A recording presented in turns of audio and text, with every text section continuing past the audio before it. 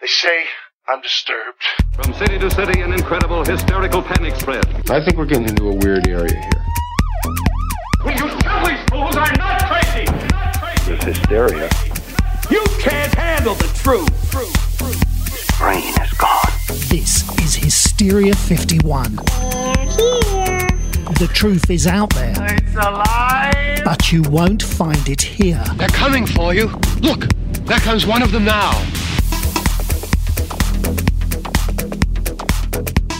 Welcome in, Hysteria Nation, to a very squatchy week of Hysteria 51. That's right. We're coming to you from the lower fourth dimension, also known as Chicago, Illinois, to drill deep into the mind of one Taylor Gooderson. That sounds like a made-up name. Well, listen, asshole, all names are made up by someone, but that is his real name. Says you. You gotta learn to ignore him, or he will press and press until you lose your fucking mind, and then he'll keep going.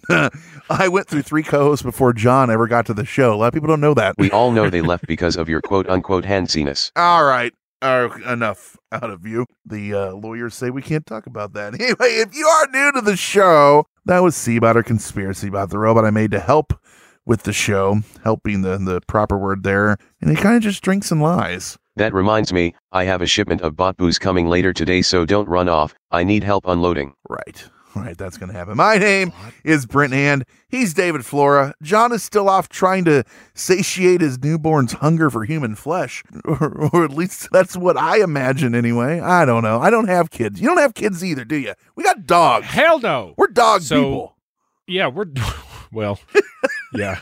I mean, I am a dog person. I do not have a dog anymore, unfortunately. But now I'm an asshole because you just No. actually lost. I lost my oldest dog last year.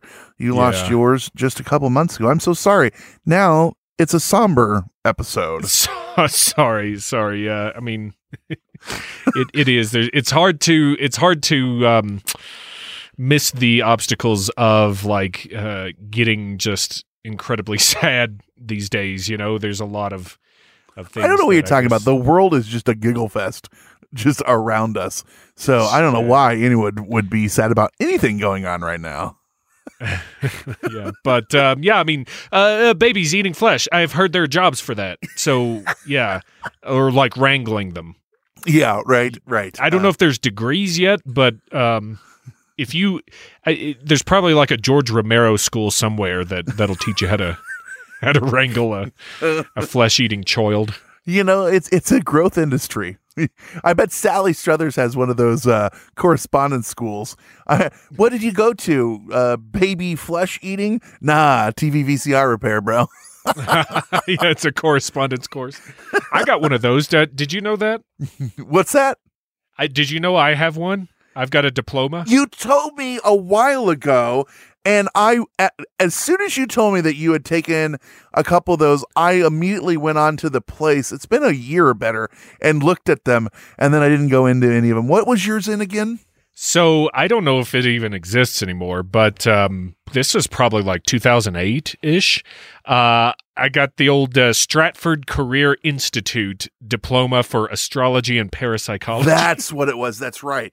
I had looked up it or something, but they weren't super cheap when I was looking. I don't know. It was something to do for me at the time. I'm sure it was probably like $30 a lesson or something, and there's maybe like, I don't know, 10 lessons if that. But so yes, but so you're a parapsychologist. In my defense, I probably would have spent that much money on just the books anyways, and I got a bunch of books from them. So, but yeah, it went over like astrology, numerology, palmistry, charts, and it's super interesting stuff. And when I came out on the other side of it, I was super skeptical. So I think it was money well invested. Does it have any like weird letters you can add at the end of your name when you put it out now? Like David Flora, wish, blah, like blah, Esquire. blah. Maybe. If not, just make shit up. APMD. Yeah. David Flora, RDZ. What's that mean? I can't tell you.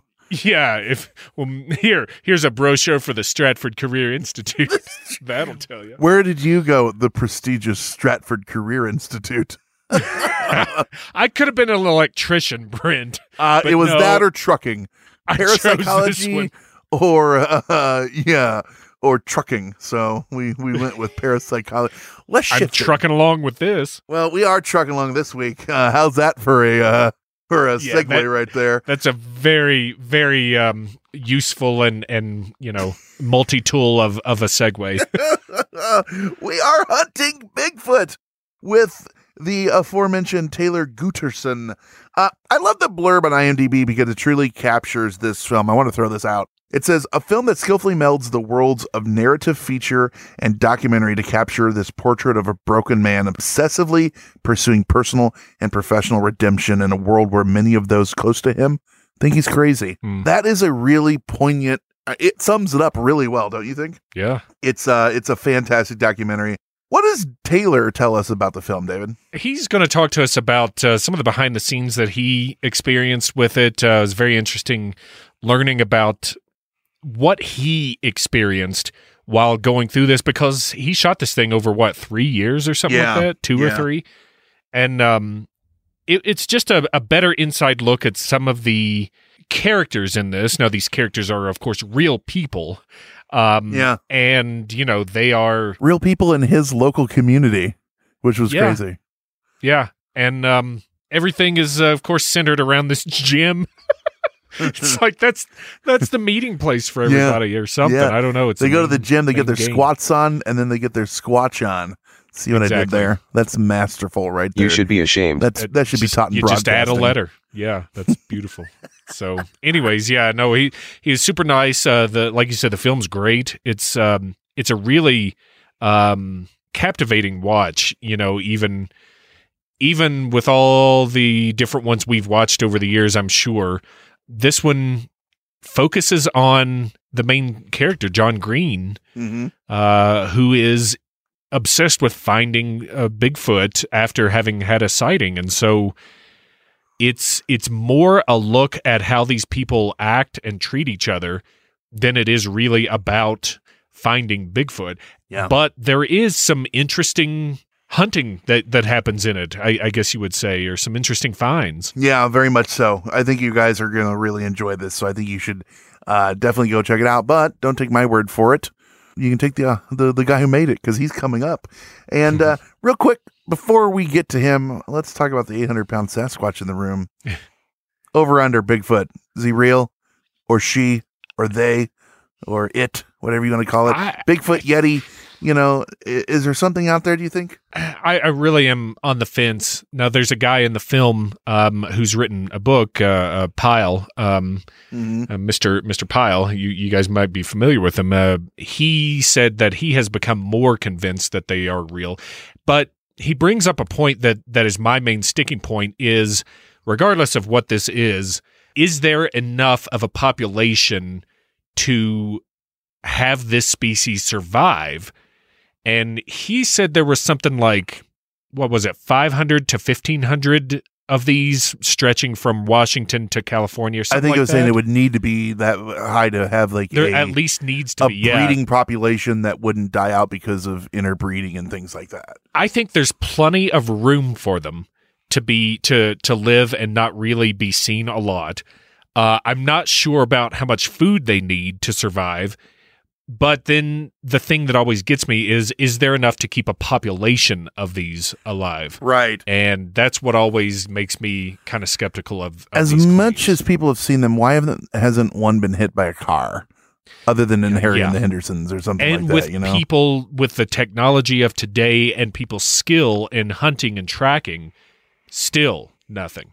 Mm-hmm. Yeah. So, I'm kind of with you too. I'll never say no because that's, right.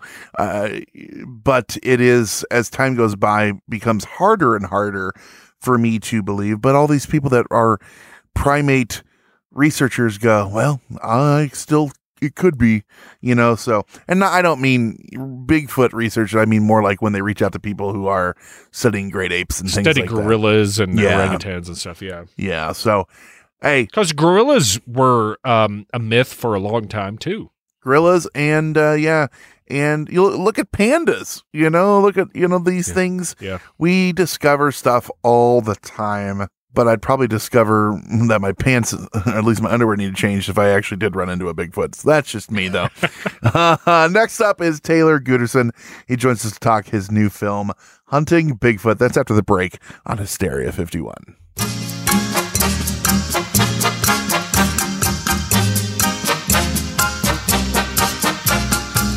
Nation, what difficulties did you have with learning a new language in school or whenever you did it? Did you do it through textbooks or did you try to use some weird online thing? I know I took 2 years in high school and 2 years in college and I knew nothing.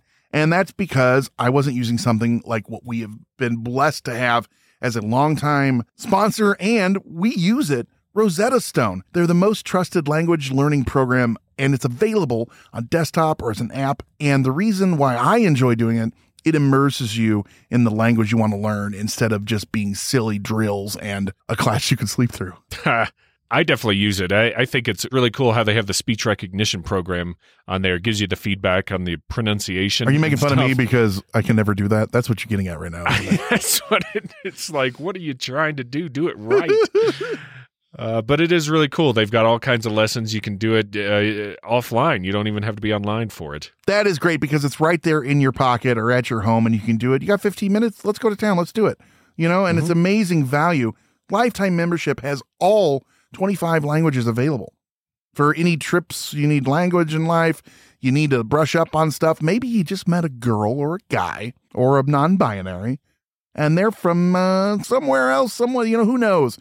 Well, if they're in one of the 25, Rosetta's going to work for you. And you get lifetime access to all of that. And there is a 50% offer, so it is a steal. So don't put off learning language. There's no better time than right now to get started. For a very limited time, Hysteria 51 listeners can get Rosetta Stone's lifetime membership for that 50% off that I just told you about. Visit rosettastone.com/today. That's 50% off, unlimited access to 25 language courses for the rest of your life. Redeem your 50% off at rosettastone.com/today. Today.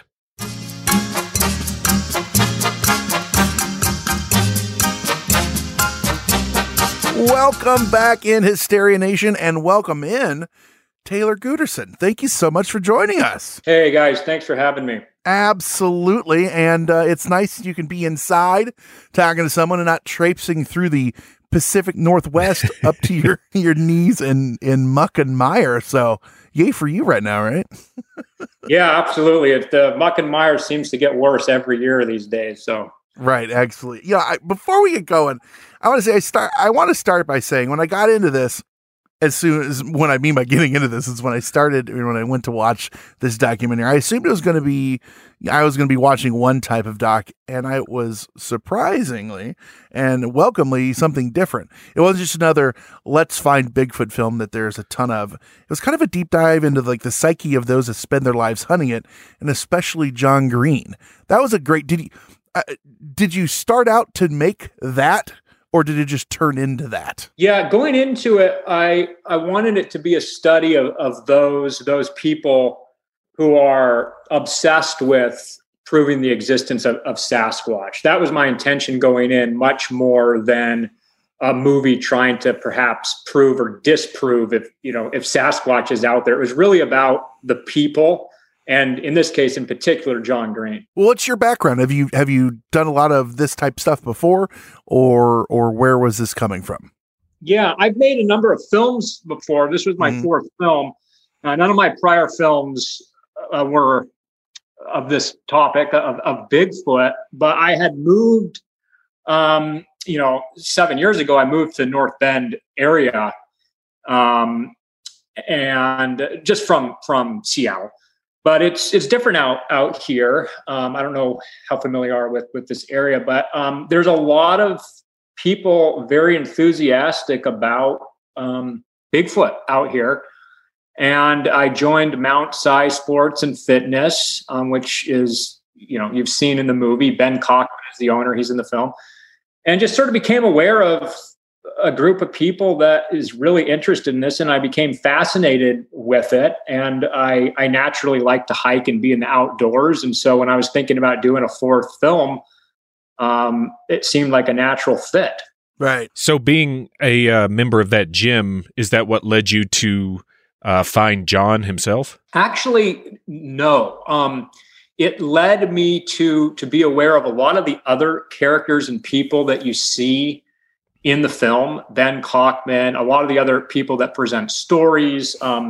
But John himself, I actually knew prior, not associated with the gym. I knew he had a keen interest in Sasquatch. I didn't actually know it was to the level that it is, but I knew he was interested in. And when I was looking for sort of subjects to follow and document, I reached out to him, and the more I got to know him, the more I sort of decided he should in fact be the central piece of it. Yeah, he was a fascinating character study. And for everyone listening at home, he had a sighting, and now he's spending his life literally chasing another experience. And in the film, you mentioned that men, and I say men because one of the people you talked to said this, it's mainly, men instead of women that kind of have an experience and then let the hunt for another become like all consuming, almost like destroy their normal everyday lives. Do you feel like in something like that, when we're looking at John or these people, is it validation even to himself or belief, or why is it so important for these people that are out there hunting that spend every waking moment in this pursuit? Yeah, I think that's a good question. I mean, I think it's a little different, nuanced perhaps for everybody doing this, but if there was a common theme that maybe I've picked up on, I would say more than anything, it gives some of these people a deep meaning and objective and goal in life, and really something to live for. And I think, I know this may sound a little strange, but I think for some of these folks, if they actually were to discover something or Bigfoot or whatnot, and the search and the quest ended, that it may potentially even be a negative for them. I know if someone were to bring forth evidence of Bigfoot, that would be global news. Right. But it's really about the quest. Yeah, it's all about the journey instead of the destination kind of thing. It brings them tremendous meaning in real authentic meaning to them, from what I gathered. I wonder for John in particular, because he experienced a lot of loss and pain in his life. I'm wondering if this was kind of turned into a focus for his grief and that pain, to, I don't know if I'd say take his mind off of that loss and that he experienced, but it gave him something, like you said, Taylor, a goal in life, right? Yes. John is a very interesting sort of study, because on one hand, I completely agree with you. The search and the goal here gives him meaning, and it's a way to cope. It's clearly a way to cope with a lot of the trauma he's had in his life. Mm-hmm. But then on the other side of that, John, in my estimation, truly believes that he has had an encounter, or perhaps multiple encounters. And in his mind, it's not, made up. And so there's really sort of those two sides. It is a way to cope, but if a person truly believes themselves that they have seen something, there's sort of another layer, beyond, if that makes sense. An interesting thing that you just said was the believing that he had this, the belief of it. You showed so much infighting between these people that are there doing this. It really kind of blew my thing. Bigfoot experiencers seem to detest one another, or like he'd say, I don't believe them, they're lying. They'd say, oh, he's lying, he's full of shit, this and the other. Or he's not from here. Right. Or, why are they so quick to dismiss each other in such a small, close-knit area there of these people that were there? Because that was fascinating to me, that they're just like, screw that guy, or screw this guy, or I don't believe you. Yeah. in talking to Bob Pyle, who you see in the piece, and he wrote the book Crossing the Dark Divide, he is much more of an expert in this than I am. I'm really just familiar with these people that I've followed here. I've not really studied this, but in talking with him, and I have hours and hours of interview footage that didn't make the movie. He talked in great detail at one point about this very topic, about this infighting, about how so many of these Bigfoot obsessives believe they are the one that has had the encounter or will be the one to prove it. And they view others as a threat to them. And it's very common to have this sort of infighting between them.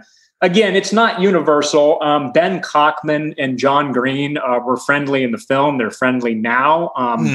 They're both, on the same journey at different levels, maybe, and they're very friendly. So it's not necessarily universal, but there's certainly a lot of sort of bickering and trying to disprove or dismiss someone else's experience to validate your own in this community. Yeah, it was an interesting, I guess, eye-opening to me because I hadn't really thought about that. And even when he goes with a small group to go put out trail cams, and the first time someone wants to put out a cam, it degrades into fighting within minutes. And that was pretty funny. I know.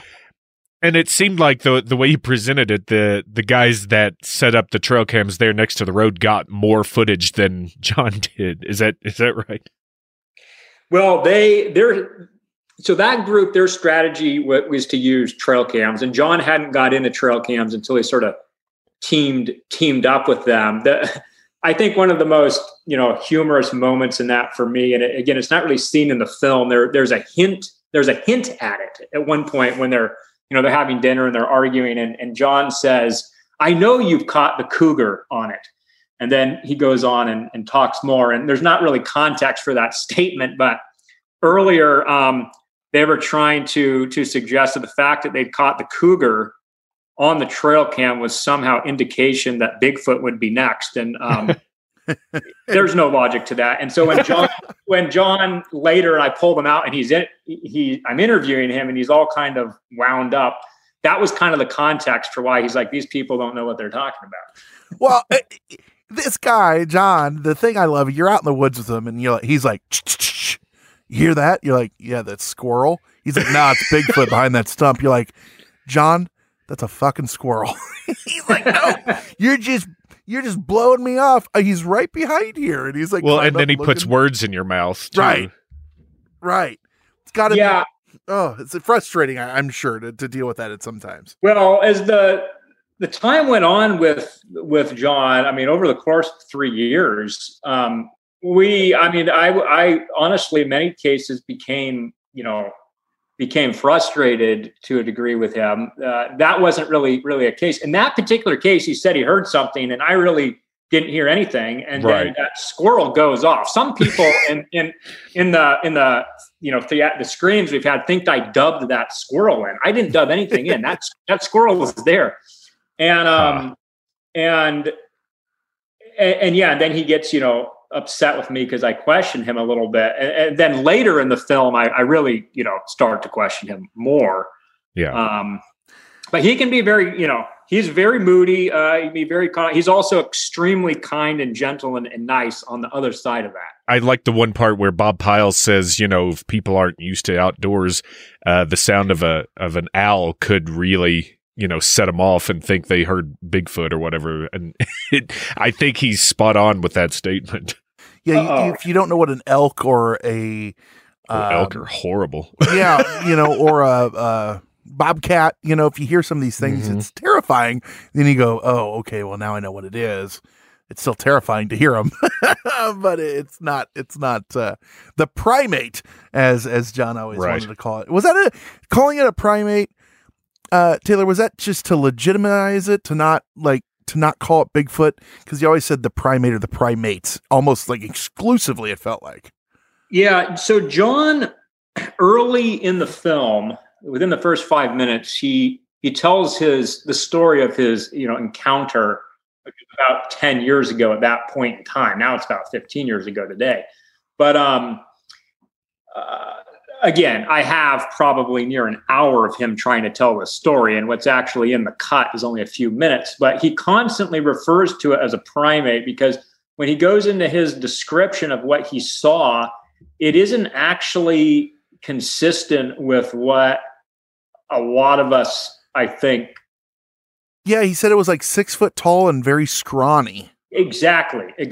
And it sort of turned into Bigfoot when he started asking people about it and talking about it and things. And it was like, okay, it must be Bigfoot. But he refers to it as a primate because I think he feels like that's more representative of what he actually saw, which is a little weird. But well, speaking of what he saw and in finding and throwing shade, he had one of the local artists do a representation. And one of the biggest FUs was she's like, well, I drew it. I made it look like a stump because she's like, that's what I'm pretty sure you saw, a fucking stump. It's like, holy cow, that's rude as hell. It was. It was so rude. And right to John his is so pissed off about that. Yeah. He calls it, is that why you painted the stick insect? Yeah, right? Man. Yeah, it was interesting. That whole group. No, touching on relationships, and this is something that was very quickly touched on, probably because you saw it and then glossed over. I have to ask, John and Ben, they talk about being, some of the women in their lives and partners, and they're both seen with women. Is it kind of a swingers group up there? That was kind of what you alluded to in my book, but I couldn't get a feel for it. Oh, the swingers group. Well, I would say that there's a lot of free spirits that float around the gym. Maybe swingers is the wrong term, but yeah, I mean, swingers, I think of like sort of planned marriage. Right. Yeah, that's probably more like a free love there's a lot type of feeling. freedom and free love flowing around for sure. lot of hormones. It's kind of like high school almost. Right. I mean, but you went out in the wilderness over and over again, like you said, for like 3 years, for days at a time, setting up cameras, doing his brand of tracking. What's it like to go into the woods with somebody you don't really know for days at a time to go hunt this primate? Yeah, I mean, I didn't actually start going on, deep treks with John or even Ben until we were, I don't know, a good 6 months, maybe even longer into the actual filming. So I had got to know them, a bit more. And I'd already known Ben before filming anyway, and John a little bit. But yeah, I mean, it's different once you're out there. I take care of myself. I have all my own sort of accommodations. I travel real light. As sort of the filmmaker and the storyteller, I actually try as hard as possible, and it's difficult not to interfere with what they would be doing if I wasn't there. Yeah. Right. And that's very important. The more you interfere with their reality, which you do tremendously just by being there with a camera. Sure. I mean, tremendously, you're changing the total dynamic. But I try my best to not be there as much as possible. And so even when we're out there, I'm not right next to them. I give them their space. In fact, I try not to really even socialize with them much at all beyond when I'm filming. Because I want to keep them in their world. I don't want to interfere. So it's not like it's not like a group, we're a single group going out there together as a team or something. Yeah. I like the part where you're out there in that muck and mire, like we said, and he's like frustrated and is like, well, if you weren't here, I would have gone this way. And you're like, but I'm following you. Like, what is me being here doing to your decision making? Like, what's that about? That was a fun part. He was at such a rough place there mentally at that moment. That was, shortly after they'd sort of got denied from a scientist they were trying to work with up in Alaska, who just completely dismissed what they found after hearing that they were interested in Bigfoot. He was really frustrated. And in that case, he was just, venting at me. I mean, what he's actually saying there, again, makes no rational sense. Right. Right. And, I would get frustrated too, as you could hear in my response. And when I was going through all the footage, I actually determined that including some of those moments was important to sort of acknowledge my presence in certain situations. Well, absolutely. Yeah. Well, I thought one thing you did really well is from the beginning, just of that few years you're with them, you saw kind of they were trying new things and trying to decide what their approach, and I'm using air quotes here, scientifically. One of the reasons I'm saying that is, speaking of like their brand of research, they found some hair and brought it in for analysis, and he saw a broken tree and he's like, obviously the primate did this. This is the only thing that could have. And he's told immediately by a biologist that it's horse hair. And they're like, nope, it was Bigfoot. And I love that the biologist you were interviewing me, he's like, that's not how science works. They're coming in with a preconceived notion. That's something that we talk about here a lot, is just because you want it to mean something doesn't mean it is. That's not how the scientific method works, but it's frustrating. And in a lot of cases of these conspiracies, these things, or Bigfoot here, they're going after a specific answer instead of just finding out what it could be. Yeah, they're starting at the end instead of the beginning. Right. And working backwards. Yeah, and I think that is very common in so many people, whether it's Bigfoot or anything else that you may believe in or prone to believe in, if it's true or not true. If you're susceptible to thinking something, people will naturally just seek answers to prove that, and in some cases dismiss other evidence along the way that may be counter to it. Right. Yeah. Well, and as you saw, he was denied some stuff, as you said, from these other scientists, and it changed, and all of a sudden you talked about how you even started denying your requests to go out into the woods with him. And then there was kind of a change, because one thing you talked about, John had abandoned his children literally on this pursuit. At one time, he hadn't seen them in years. His daughter blamed his illness, this illness of doing this. The son kind of hinted that he thought he was an alcoholic, or it still had been. And then he had a reconciliation, so to speak. His wife had passed from cancer. That was obviously a big loss. He was a millionaire. He lost all his money in the stock market crash and bad dealings. It was hard to see just someone broken like that. If it wasn't for Bigfoot, I'm sure it would have been something else. Don't you feel like he would be holding on to something this hard because he needed, I don't know, like a something focus to hunt, so to speak? Absolutely. If it wasn't Bigfoot, it'd be something else that he would be obsessed with, something that would be giving him meaning. One thing, in talking to John about his backstory and others that knew him, it's evident to me that no matter what he's done in life, whether it had been his t-shirt, his shirt business in LA of licensing, cartoons and comics, and which he just made an absolute killing doing, or when he moved to the Pacific Northwest, he became a land developer and knew nothing about land development going in. And this is when he was in his mid 40s to 50s. I mean, nothing. Somehow he learned how to work through all the, all the licenses and things with counties. And I mean, that is complicated, right? A complicated area. And he figured it all out and it was quite successful. Going all in, all or nothing, no matter what he's doing. Until 2008, that kind of came down on him. And no matter what he's done, he's just been all in 100%. And I think this is no different. It's interesting, the stock market crash, 100 years ago, people were jumping out of windows. He jumped out of the proverbial window into the wilderness. I mean, it's not that big of a difference. He's not committing suicide, but he's really going out and just ditching his life that he had because of the crash and losing everything. I think that's the most obvious, clear way to view why he is, where he is. That right. He had this sighting in the same year that 2008, 2009-ish, during the financial meltdown, the housing crisis, the stock market crash. I mean, it was crushing the people that were in, development, and he was actually into building houses too. I mean, it devastated him. He lost everything. And so I asked my myself this the whole time. If he truly did have a experience, what are the odds that it would have happened then?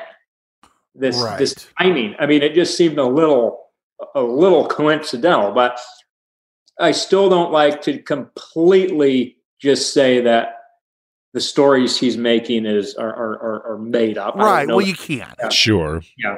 One of the things that, happens in there is, speaking of stories you're not sure, is you're not with him for a while and you see him again and he's like, I had another experience. Saw 2 of them and I got my camera and I took photos. And you're like, all right, let's see him. Oh, my camera's dead. So then you go back in to charge it. Oh, they're not on here. Oh, well, the SD card, the memory card's messed up. How frustrating. Don't you just want to scream? And he just all nonchalantly, well, I guess I didn't get the photos, is what it seemed like. Well, it's funny you mentioned that, because that's about the time in this journey when for the first time, I became frustrated with him. Up until then, I really didn't all that much. You don't really hear me, saying. You don't really hear you in the whole thing, other than the squirrel, and then when you're like, you can see, you're just like, fuck this guy. Yeah, that was kind of came But back. when he said he saw 2 of them, I mean, up until then, I was basing this all off of the fact that he claimed this sighting 10 years ago. And the way he tells it so specifically, this primate, scrawny, I mean, it's just so, you listen to it and it makes you wonder a little bit. It's not like some of the other stories where it's like, yeah, okay, whatever. Yeah. So when he brings up this, I saw 2 of them and they're not on the camera, that's just more consistent with these Bigfoot stories you hear that are just like, whatever. I'm not going to give that 2 seconds of my time. And so when I heard that, I got frustrated because I felt like, John, you're lowering yourself doing that. Yeah. If you had anyone maybe believe in you before, you bring this into it, you probably don't anymore, Yeah. Well, you said something that was absolutely, I'm like screaming it at the TV, and you said it was, he goes, well, I took the photos. You're like, then why didn't you leave immediately? And take these photos. You know what I mean? Like, that's what you're getting at. Like, why are you here? Right. Sitting with a dead camera that supposedly has the missing evidence that will blow the whole case of Sasquatch, Bigfoot, whatever you want to call it, the primate, wide open. And he's just like, I got rain in my tent. Look how dirty it is. It's so frustrating. I find him out there in a horrible condition. And he claims to have this evidence and he's just sitting out there in the rain. I mean, he clearly has problems, but he doesn't have it to the extent that if he truly had something on there, he wouldn't be somewhere else. Right.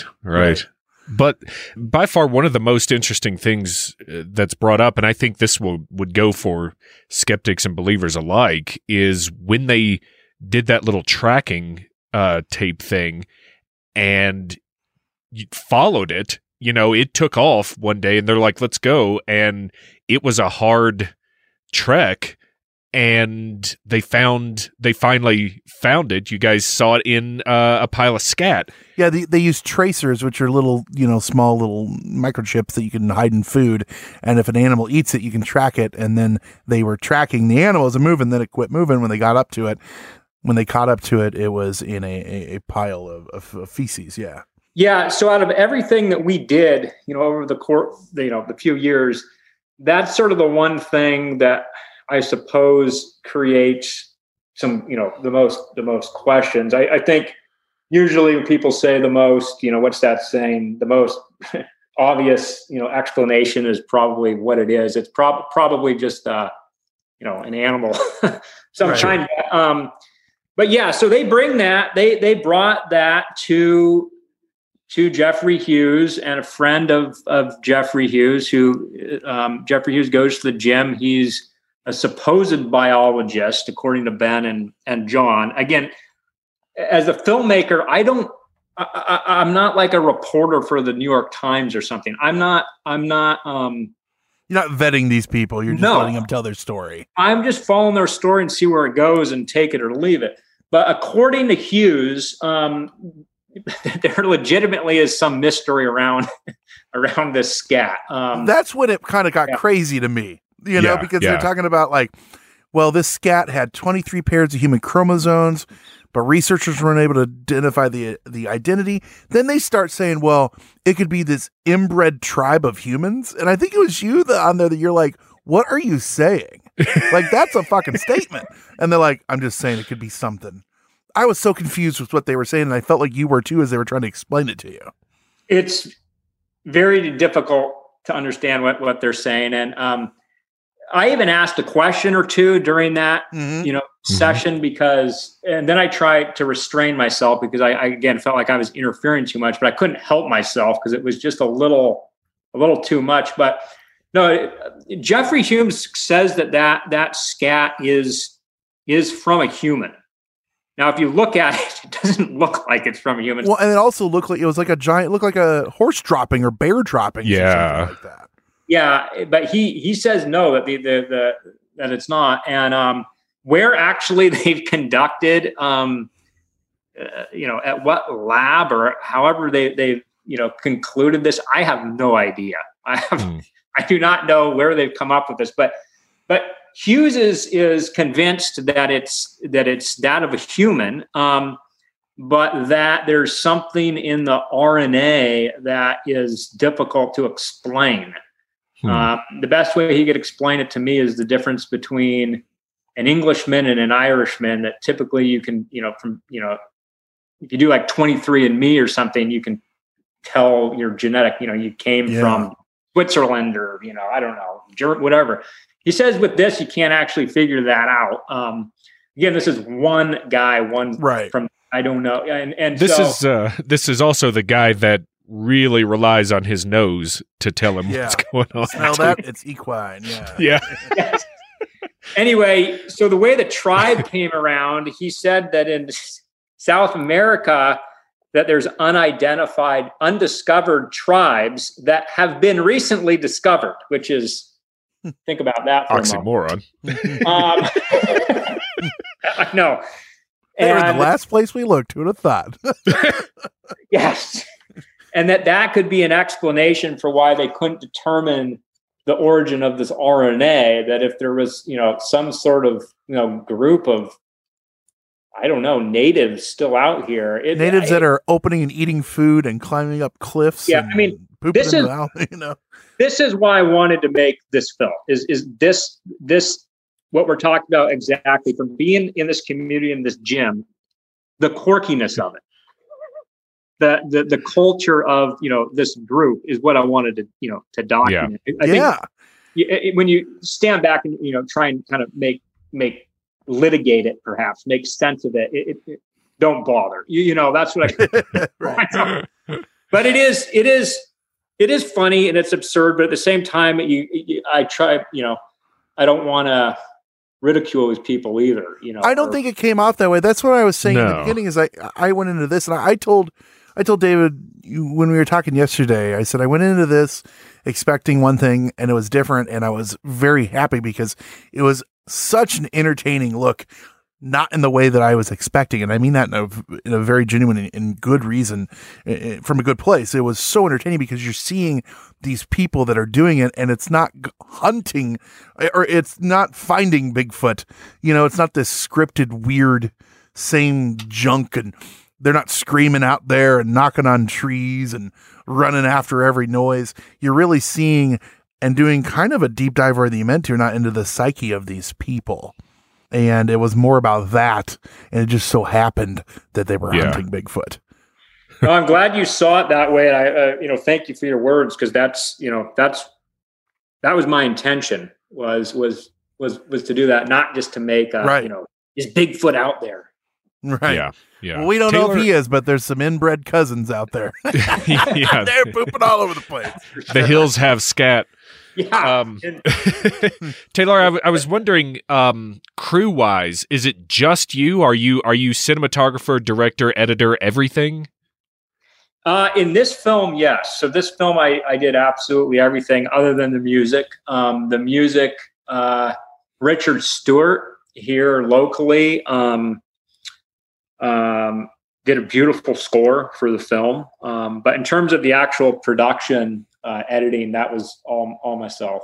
I got to say, man, like the shots are gorgeous. The way it's edited is just smooth, smooth as butter. It's great. You did a great job. Thank you, sir. Appreciate that a lot. Yeah, and not to sound like a broken record to some of our people that are watching, but we've had a bad run of some of the things we watched, and then you and this one and a couple others we've really enjoyed. It's kind of a great breath of fresh air, documentaries like this that are being put out, because it was a lot of fun to watch. Well, thank and you. well made. And yeah. Thank you.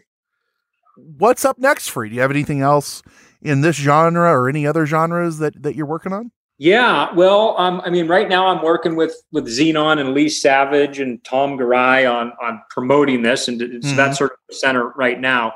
But I have ideas for what to do next. There's a possibility we may continue hunting Bigfoot. I mean, John Green is still out there searching. In fact, since the film has came out, it's actually prompted a number of other people in this community to meet him and tell him of other things to. He was actually out just a couple of weeks ago out in Cle Elum and Ellensburg on some leads, and of course I'm not out there documenting it anymore, but I may pick it back up again. I mean, the story's not over with him, so that's a possibility. And then I've recently finished a script that centers around a story on cryptocurrency obsessives.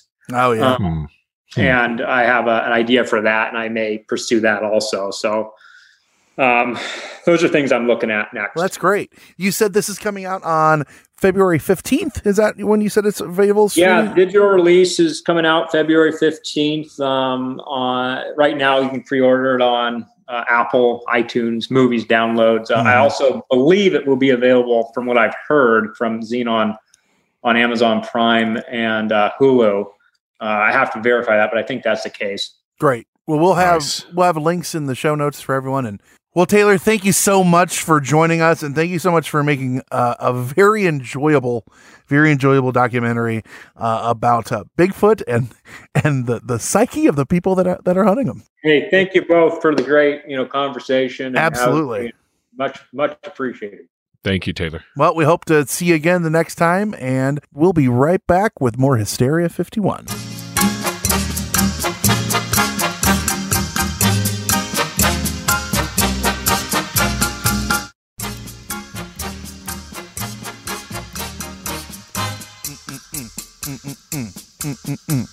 So that was Taylor Gooderson. That was a great conversation, man. It really is a very enjoyable film to watch. Not what I was expecting, and I hope it comes through that is a good thing. Yeah. These guys are absolutely fucking batshit crazy and entertaining to watch. I mean, they were fucking crazy, dude. Come on.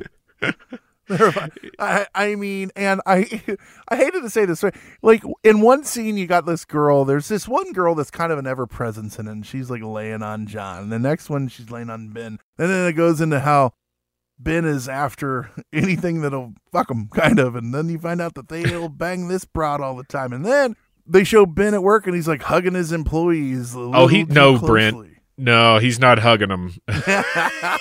He is groping them. It's awful. I'm sorry. I'm not laughing at sexual harassment. I'm laughing at the absurdity that he gets away with this. Literally, it was interesting. And also the whole time that I'm watching these guys separately out in the field doing their science, I couldn't help but think, it's almost as if you've been doing too much science. Too much science, is that possible? Not in that case, it wasn't possible. It was just so... It's like Reddit science. I think why I liked this so much, and is you can feel through the camera Taylor getting frustrated with these people over this huge span of like 3 years. Sure. Man, it's interesting. I'm glad you pointed out how they squabbled with each other. Like the guys that are from the area, they claim, we've lived here, we've grown up here, we know everything about the outdoors there is to know. This guy's from England. He doesn't know shit. And so they're squabbling like almost immediately. Well, why are you doing this? Well, why are you putting that camera there? Well, where are we now? We haven't, He's shitting in the woods and bathing in puddles. Literally, is something I think they say. Yeah. But you're absolutely right. It's amazing that, and I think that speaks volumes to the, I guess, veracity of the whole conversation of hunting Bigfoot and have you seen this, what this and that. Everything goes back to, man, they can't even agree amongst themselves, so therefore something's given somewhere, something's not right on some connection there. So I read into it what you will, but if you want some help, it's crazy. It's all just crap. It was interesting to say the least. And then Taylor brought this up, and you see it where it goes down that road of, did this guy really have a experience, or did he have a breakdown? And is he out there because he's hunting Bigfoot, or because he's running away from the world? And he could have actually maybe seen it, and he could have thought he saw it. I don't know if it matters. You know what I mean? But it was interesting that it was 6 foot tall and scrawny, and that old broad in the little paint art store. It's just like, I drew it like a stump because I'm sure that's what you saw, a stump. And he was like, "Fuck you, yo bitch!" It didn't come out that way, but he was like so angry. He's absolutely like, it's not a stump. Yeah, I'm sure a stump. Shit on her doorway that evening, and we're not sure who it was. How did you feel about the whole inbred talk? Like, here is poop. Like, that is such a stretch. That is such a weird, long stretch. I would, if it were me, I would say it's Bigfoot before it's that. Right. And I love that Taylor was like, I started to ask questions and I realized I'm not supposed to be doing this, but they were just going about it the wrong way, and why wouldn't they send that then to, this is possibly, if true that it's Bigfoot, or if it's true that it's some lost tribe, both of those change our understanding of the world immensely. I think that you would send it off for more testing. Now, they did talk at the very end how they had reached out and more groups were going to come, and this ended right in the middle of 2020 when COVID was taking over. Yeah. That does put a little bit of a fork in things, and including some of the testing for DNA, because you had places shifting over to more COVID testing and other testings. So that could have had an issue with some of this, but it also could have just been a convenient excuse. Exactly right. And that's frustrating to say the least. And I love it. He said, I don't vet these people. This is just a documentary. You'd like to believe him. But it was from the get-go with the first guy, the biologist. It was interesting hearing Taylor talk about how, well, he hinted at the fact that he was like, is he a biologist, or, does he just like run around in the woods some? He barehanded stuck his hand into a bag full of shit and started squeezing it and being like, that doesn't feel like any normal shit to me. And feeling it, smelling it, looking at it, observing it, that's all fine. That's inbred. Sure. Yeah, sure. But like, he literally, with that horsehair, he was like, you smell that? That's equine. Yeah, he looked at it under a microscope after he'd already decided, really. Yeah, you're like, well, how do you know it's horsehair? What? Well, yeah, I'm like, it's fine to smell. That's part of it. That's a sensory thing.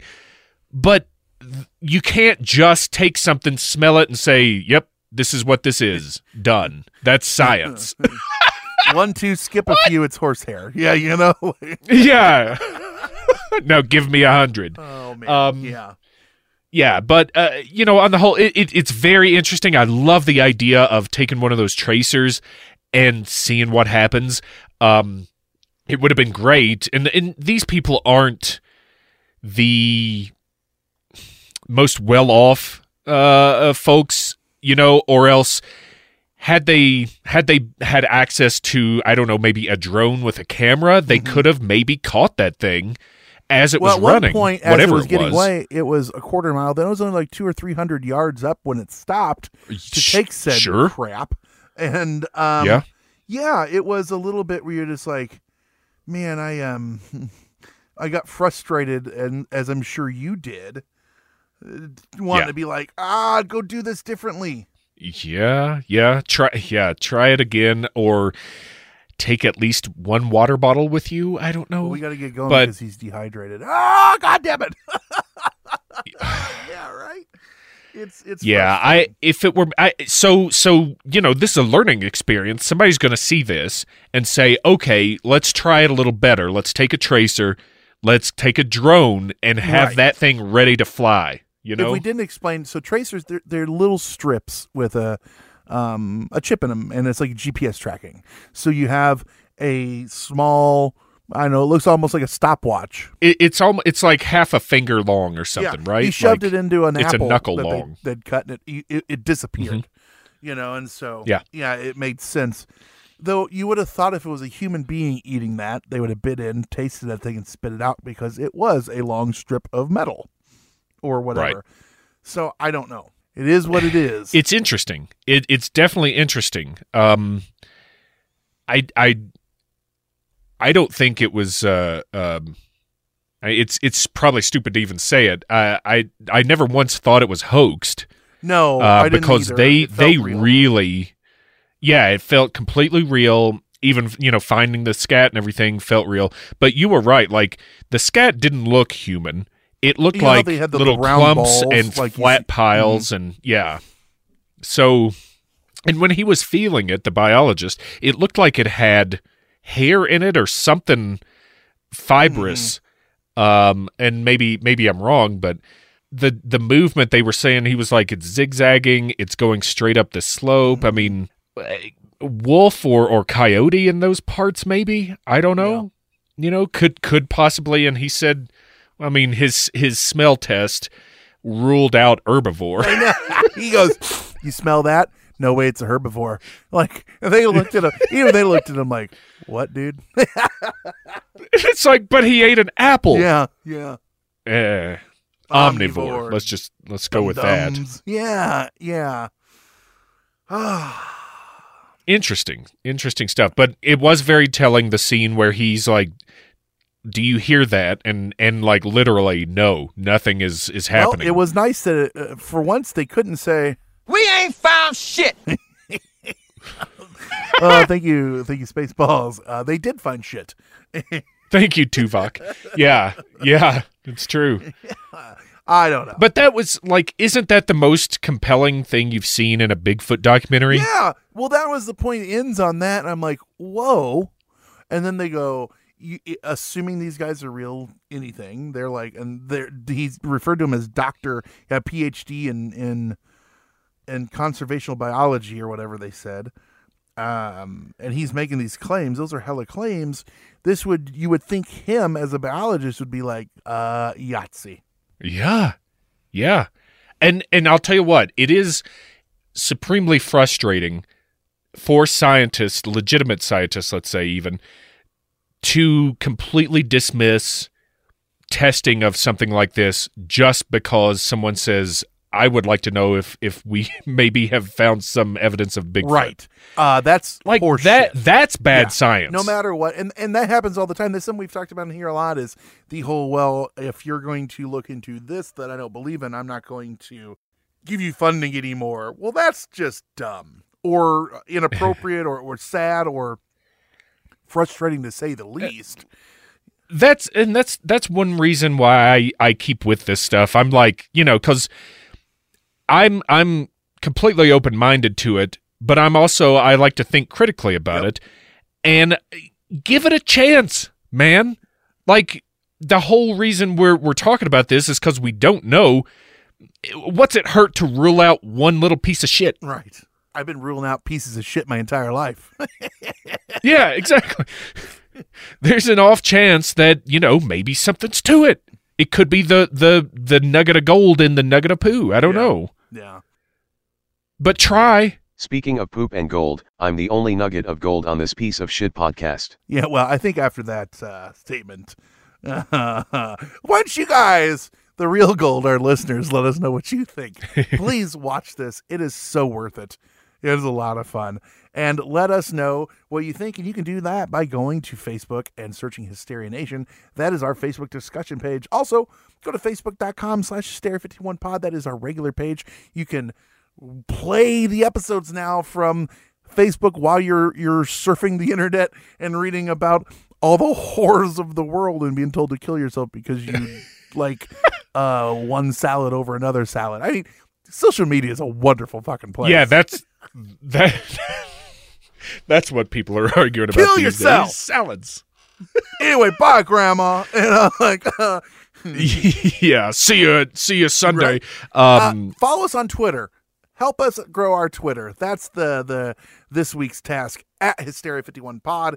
You can see all the nonsense. I'm actually I've been tweeting at the NFL, trying to get them to rename FedEx Field the Terrordrome since it's the Washington Commanders. So that it seems like Cobra Commander. Everybody is jumping on the G.I. Joe thing with this. It's pretty great. great. I really want hashtag Terrordrome to catch on when they're playing there next year. You know, the marketing team for them was like, we've got to pick something that's ironclad. People cannot make fun of this. We can't.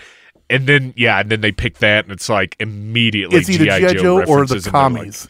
They're like, well, shit. Brad, you're somebody's getting fired. Yeah. Patreon.com/Hysteria51pod. Find episodes, extra episodes, Up All Nights, Mad Balloon Hysterias, Cafeteria 51s, all that jazz. Voicemail. Leave David a voicemail. Sing something sexy to him. 773. Please. 669-7277. We're going to do one of these episodes here very soon where we just play those and react to them.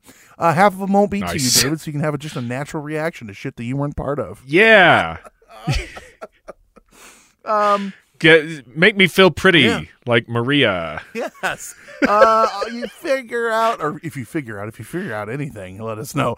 If you finger out anything, don't let us know. If you figure it out and you find a tracer in there, you might be an inbred. Number one.